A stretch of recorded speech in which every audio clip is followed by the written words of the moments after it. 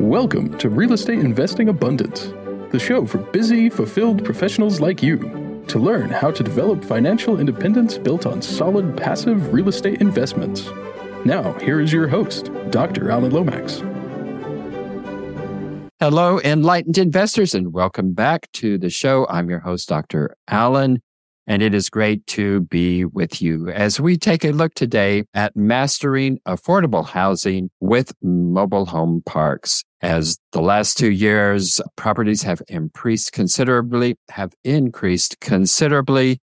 affordable housing has become even shorter and shorter in supply. So a very cogent conversation we're going to have today with Frank Rolfe, who has been an investor in mobile home parks for almost 30 years and has owned and operated hundreds of mobile home parks during that time. He is currently ranked with his partner, Dave Reynolds, as the fifth largest mobile home park owner in the United States, with around 20,000 lots spread over 25 states. Along the way, Frank began writing about the industry, and his books, coupled with those of his partner, Dave Reynolds, evolved into a course and a boot camp on mobile home park investing that has become the leader in the niche of commercial real estate.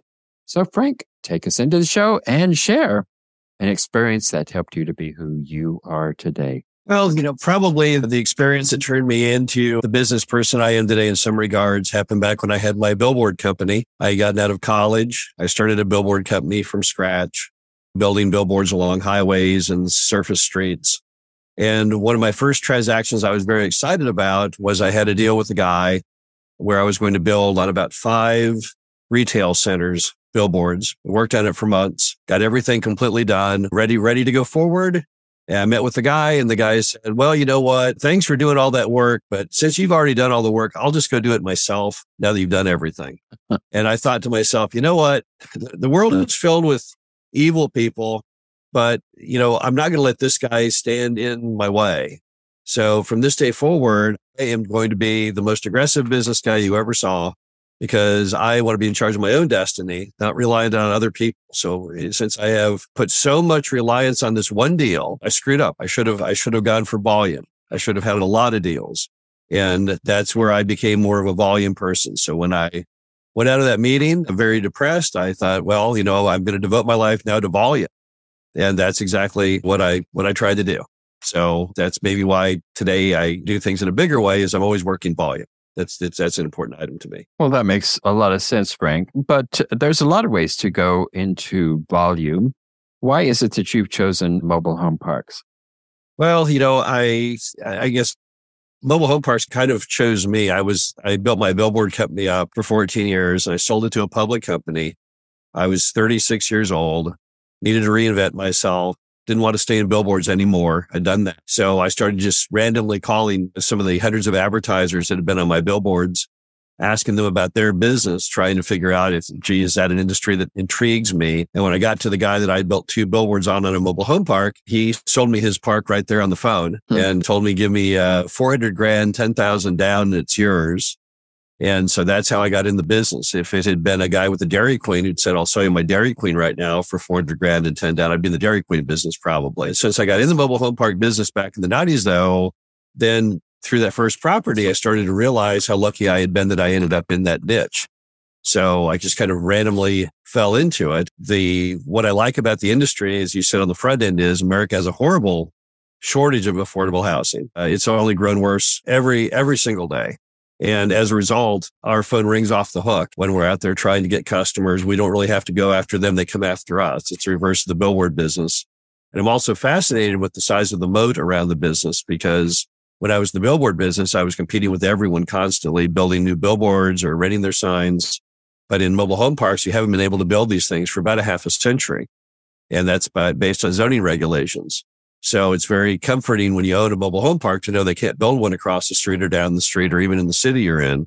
And so I've grown to really appreciate that as well. So kind of the combination of the moat, exclusivity, and the affordable housing demand, that's been something that's really made me feel better about the industry every year. Frank, this is just a little bit off topic here, but I'm fascinated with the billboard experience. I've never had a guest on the show who's been in the billboard business.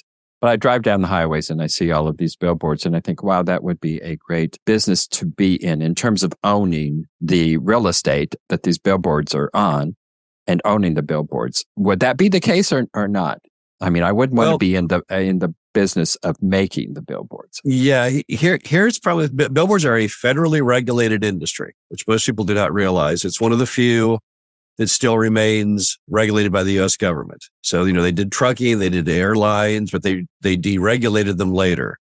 Billboards have been regulated continuously since 1960. And the problem is once the spot is taken, it's taken forever.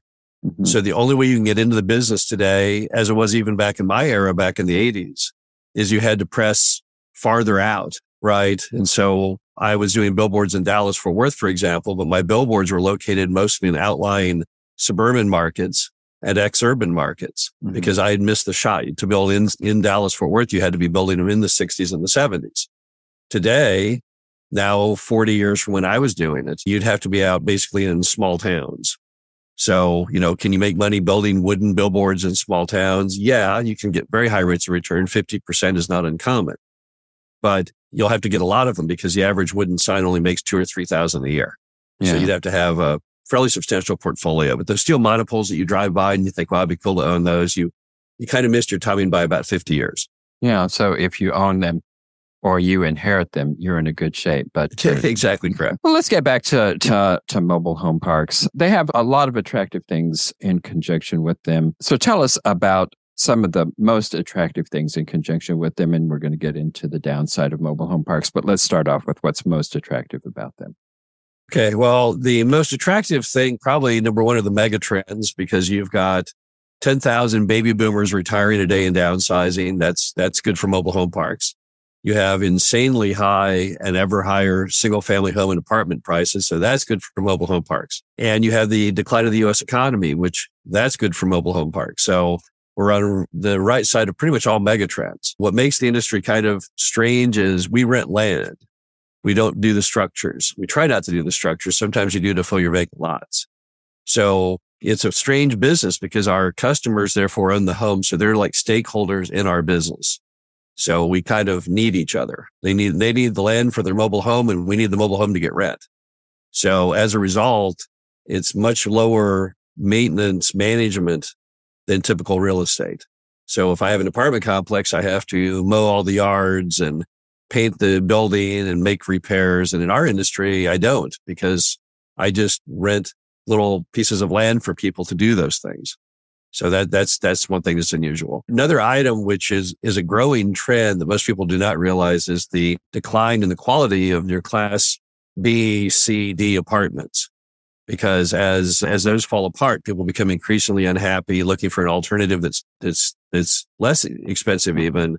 And we fit that bill, which makes our demand higher now than we've really ever seen. COVID has helped because it's refocused people on wanting to have privacy. And in a mobile home park, there's no one knocking on your walls or ceilings. You have your own yard, parked by your front door. So that's been a help. The industry has lots of really positive traits about it. It's just for the average person, they have no idea what those positive traits are, because unless you're in the industry, you just never really think about it, right?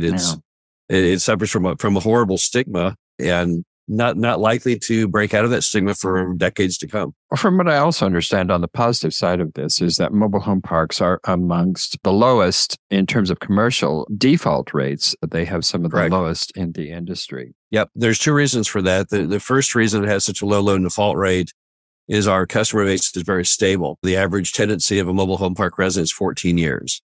So compared to an apartment, which is about a year. But the other reason is that because of the industry's strange stigma, banks have never been very aggressive on the lending requirements. So whereas if you want to go buy a giant office building that's all kinds of pretty, the bank might bend over backwards and give you a lower amount down or who knows what. In our industry, because we're trailer parks, they've always stuck with a very standard formula of 20 to 30% down. And since they've never gone backwards from that or relaxed those standards, when times get tough, park owners typically don't default because our loans are properly constructed. And so that's another reason probably. Yeah. Well, a lot of positives to them. I guess another positive, at least from a purchaser's perspective, is that many of them are owned by mom and pop operators. And there are, I suppose, or at least the perception is that there are fewer in institutions investing in mobile home parks. Is that still the case today, or is that trend shifting? Yeah, well, the stats are you've got 44,000 mobile home parks in the U.S., roughly. And if you take the top 100 owners of parks, number one being Sam Zell with ELS, which is a REIT, number 100, I think, being Abraham Anderson, who's a private individual. And you add all their parks together from Sam Zell, he has about 340 parks roughly. Sun Communities is number two. They've got about the same. But if you add everybody up from number one all the way to 100, it comes out to about 4,000 parks. So of the 44,000 parks, about 4,000 are what we would call institutionally owned, and about 40,000 are still owned by moms and pops. Now, some of those moms and pops may be your old, variety of the 70, 80-year-old, sometimes original builder, or maybe individuals who have bought from that person. But it's very fragmented. It's still predominantly moms and pops. So we are the least aggregated of all real estate. I think storage is 3 to 4 times more consolidated than we are. And that's just the way it's been. And there are more private equity groups now entering. You've got Carlyle Group, you've got Blackstone, almost all the big names, Apollo, but still we have not had anyone come forward kind of as the public storage of the mobile home park industry, right? I mean, public storage is in the meat and potatoes of storage. And so they've bought everything they can humanly buy. We don't have that yet. Sam Zell, who is the largest, he is focused strictly on kind of your retirement communities, coastal retirement communities, which are a tiny subset of all mobile home parks. We don't have anyone who's been doing any form of aggregation of the meat and potatoes of it. Well, interesting. Well, Frank, you had talked about the stigma, and as you drive across the country, I think you can understand why there is a major stigma with mobile home parks, because a lot of those mom and pop parks have been owned by 30, 40 years or so. There's not much building, as you say, and they haven't been kept up. They are just really trashy places. Do you find opportunity in that? What's it like purchasing a property like that and trying to turn it around? Sure. Well, when we're out there looking at mobile home parks, there's 5 traits we focus on: the infrastructure, the density, the age of the homes, the location, and just the economics. And a lot of the properties you drive by that look terrible to you, they have problems that can be solved, because some things I can solve. I can paint homes. I can put skirting on them. I can mow grass. I can redo the common area. But then there's things I can't fix. And the worst one, I can't fix location. So there's some locations that are absolutely hopeless. I can't fix density in as much as if the lots are too small to hold a modern mobile home. There's not much I can do. I could maybe combine 2 lots together, but I'd half the size of the park. I can typically fix infrastructure.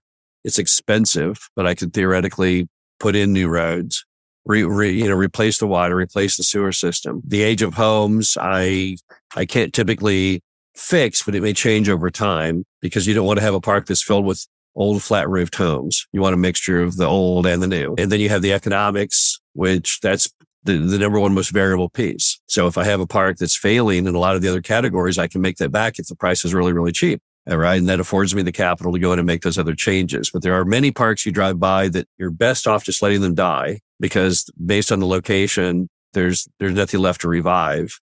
But we do turnarounds all the time. That's been our business since the onset, is we buy horrible rundown properties, but in great locations, and then we bring them back to life. That's really been our business model. What do you consider to be a really poor location? There's 2 locations that work in our industry. One is a safe urban area. Can't just be urban, it has to be safe. So when you live there, you have to feel safe in your home, safe walking to your car. But the predominant style for mobile home parks is our upscale suburban areas with good schools, nice shopping, safety, all the things that everyone wants in life. And you want to provide the low cost detached housing alternative to single family in those nice neighborhoods. The kinds that don't work are unsafe urban locations. And then the other are downscale suburban locations, because, people who live in mobile home parks, they're not wired any differently than everyone else. They just have lower income, but they all want the same stuff. They want their kids to go to pharmacy school. They want to go to the nice restaurant, and they want to live in nice places. So what you want to provide, in mobile home park locations, it's easy to know whether you have a winner or a loser by asking yourself, would you live there? And if the answer is no, I'd never live there, well, then it's probably not going to work, because If you don't want to live there, mobile home park people don't want to live there much either. Is there a population size that you would not be interested in terms of the urban and suburban areas? Well, the industry tries to steer away from metro populations under 100,000. And if you're going to go under 100,000, you have to do so knowing there's greater risk in it because number one, you're less attractive to lenders. And the other problem is as you get progressively smaller, your employment base becomes smaller and the market becomes more fragile. So if you're looking at a town that has a 20,000 county population, for example, you probably are looking at only a handful of large employers. And if one of those goes out of business or moves their plant, it could wreak havoc on the housing market in the whole town. So 100,000 metro population is defined by Best Places. That is kind of the gold standard of mobile home park population size. Frank, you have a lot to offer, educational programs as well as a wealth of wisdom and experience. How can our viewers and listeners get in touch with you to take advantage of that? Sure. Well, you can find everything about me if you go to the website, mobilehomeuniversity.com or more simply mhu.com. You've got all of my hundreds and hundreds of hours of recordings and different things I've done there, millions of words in print and various articles. We offer books on the industry, courses on the industry. We even offer a thing called the boot camp on the industry. So there's no shortage of me if you want my information on mobile home parks. I have a podcast as well. And so it's not hard to find me. If you just go to mhu.com or mobilehomeuniversity.com, I'm all over that. And it's very, very easy to navigate. Well, Frank, you say that you shy away from any populations of less than 100,000, but there are thousands of communities across the country with populations less than that who have significant need for affordable housing. Why are those communities off of your list? Well, they're not off our list. We own in areas as small as 5,000 and 10,000 people. In other words, people have to be aware as you go under 100,000, it becomes riskier and you got to understand the risk. And then you have to make sure you're in a market that justifies that risk. So, when you're in 100,000 metro population, now the town can be any size as long as it's in the metro. When you have 100,000 metro, you've got a very active chamber of commerce. You got a lot of employers. And so since the metro is your job driver, those parks always seemingly do well. So there's always people moving in, jobs happening. When you get smaller, the first thing you want to look for is high home prices. If you're in an area of Colorado, for example, with 5,000 people, you'll still do okay with a park because in Colorado, the single family home prices, even in remote areas, are typically in the 200s, 300s, 400,000s of dollars. Mm-hmm. And so let's assume, I'll give you an example. We have a mobile home park in Ruidoso, New Mexico. Ruidoso is not a very big market. It is a mostly second home market for a lot of people. And when you go into Ruidoso, you're in a valley and then there's mountains all around you. And you look up on the mountains and you'll see all these really nice houses set into the mountains. And those houses all cost $200, $300, $400 and up. But then the valley, you have all of the services for the people living in those houses, right? So you've got the McDonald's and the Burger Kings and the grocery stores. Well, those people have nowhere to live. So we have a mobile home park right there in that valley. And it serves all the people who work in those businesses that serve the people who live in the mountains. But the people there, they can't afford to live in any of the single family home products. So even though it's a very small market, our park stays are completely full because there's nowhere else to live. Now, if you instead were looking at a small town in a place like Mississippi, for example, and the single family homes are only $40,000, then there's no way your park will ever work because the mortgage on a $40,000 home would be less than your lot rent. So there's a lot of factors that tie into whether or not you can go into that smaller market, make it successful. The single family home price is probably number one. But even then, the way the economies are built in some of these small towns are different. There's some small towns, for example, that their main employer is a hospital or a college or a community college. And, those kind of industries are recession proof. So whenever you have education or healthcare or government in a small town, you're probably fine. The scary towns are things like Duncan, Oklahoma, where you have only one big employer, which is Halliburton. And if Halliburton was to shut or move or lay off, the whole town would be destroyed because every business ties to Halliburton. Every Dairy Queen, Motel 6 is all ties to Halliburton. So that's again, we own in smaller markets. We have nothing against it, but people need to be aware of what that risk is. You can't say, oh, well, this mobile home park in this town of 10,000 looks just like that one in the town of 200,000. That isn't what makes it work or not work. There's a lot more to it than that. Yeah. Interesting. You mentioned Ruidoso. When I was in high school, we were living in New Mexico and we skied at Ruidoso several times. I don't know what it's like now. They used to have a lovely little ski resort there. Well, of still course, a nice place. Still a nice place. Ruidoso Downs is there, I guess, the world leading quarter horse racetrack in the world there. Beautiful place, really is. Surprising. I mean, it's desert all around there. And then you come to the little mountain range there. It's a lovely little there. Interesting to look at this. I had a small mobile home park at one time, and it was major headaches in conjunction with that, but I didn't buy it correctly. At any rate, one of the major concerns I have with mobile home parks is the utilities. Oftentimes, sewer is on septic, private wells rather than community wells. How do you deal with that? Do you even consider purchasing properties that are not on community utilities? Sure. Well, in our portfolio, we're probably 90-something% municipal water and sewer. And we've always been big fans of people buying on what is called city water and city sewer. However, in some parts of America, it's very hard to get city water and city sewer. Water, not so much, because water is pressurized, so you can run water over a mountain. But sewer is a big problem. And then when you're looking at parks in states that have a lot of topography, Pennsylvania and Ohio and different places, the cities don't have the capital to build massive sewer complexes tunneling through mountains. So a lot of times, if you want to buy in those areas, you have to go with a private utility and sewer, but sometimes you get both well water and private sewer. The key item is what kind do you have? The wells, we have very few stories of wells gone bad. Wells over time, they need maintenance, but even to rebuild a well from scratch is maybe $50,000. The bigger issue is the sewer. And, you've got several options. You have what's called the packaging plant, which is a miniature sewage treatment plant that the park owner owns. And the problem with those is they work really well, but they cost a fortune to build and maintain. They cost up to $1 million to build. They typically have about a 50-year life. And when you buy them today, they're already 60 years old typically. And so you're taking a horrible gamble. You have another thing that's called lagoon that's outlawed in some states, probably outlawed in all states eventually, just a giant cesspool. All the sewage goes into a pit and it evaporates.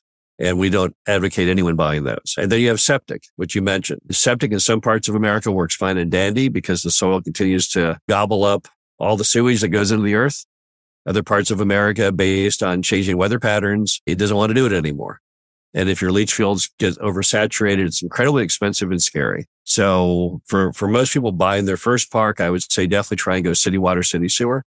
If you're familiar with the industry and you've got several under your belt and you're willing to take the gamble and you understand the risk, then you could do private water, private sewer. But you're correct. It's a very scary thing for most people. Most people that, you're getting outside their comfort zone enough to buy a mobile home park to begin with. But to buy a mobile home park coupled with being a private water and sewer operator is probably more than what most people can handle. And there's two more let's throw on the pile there, which are what's called master metered electric and master metered gas, in which the park owner is effectively both the gas and the power company. So in the worst possible construction, you could be your own private water, sewer, power, and gas company, which would be terrifying and should be terrifying because no one would want to ever do that. But you're correct. Yeah, private utilities, that is something that many people do not take seriously enough. And they definitely do need to worry about that stuff. Yeah, that little park I owned was on master meter. And the municipal water and sewer, even though it was available in that area, they would not meter the units singly. They refused to do it. Right. Yeah. So it was a good lesson. I do hope to get back into mobile home parks, but on a much larger scale than that. One other question I have, I understand Champion has a program where they will put houses on the lots, new houses on the lots, and you can turn around and sell those to your prospective future tenants. Is that the case? Do they have a program such as that? Yes. Champion has a program that's called Revive is the name of that program. But the most dominant program in the industry comes out of Clayton Homes subsidiary, which is called 21st Mortgage, which has a program called CASH. I forgot what the acronym stands for. I think it's community. I don't even know what it is. but it doesn't stand for the word, like, not money cash. And in that program, they will advance you 100% of the cost of the home, including installation. So they'll floor plan the park as though you were a dealer, and then they'll underwrite the mortgages. So you can literally fill lots with no out-of-pocket capital. The other programs out there require typically 10 to 20% down, whether it's Revive or it's Legacy Home has a program, I think 80% finance of their homes. There's other people doing the cash program. There's a group called PEP, Performance Equity Partners, who also does that program kind of like cash, not identically. But yes, that's how a lot of people who filled lots over these last few years was using one of those programs. And nicer homes than what they could probably get otherwise as well. Correct. So it sounds like a good option there for many operators. Mm-hmm. Enlightened investors, it's been a delight being with you once again today. And Frank, thank you for taking us through mobile home parks and what it takes to operate them and how it is that they can be a viable investment for our investors here. Enlightened investors, I look forward to being with you our next time. And Frank, thank you so much for being with us today. Thanks for having me. Thank you for tuning in to Real Estate Investing Abundance, brought to you by Steve Talker Capital, a company working for passionate professionals like you to develop financial independence built on solid, passive real estate investments. As part of our efforts to make the world a better place, Steve Talker Capital contributes to activities and organizations committed to better understand the equine. These endeavors attempt to enhance the human treatment of horses worldwide. Steve Talker Capital, working for a world where all creatures, great and small, flourish abundantly. For resources to develop your financial independence, connect with us at stevetalker.com.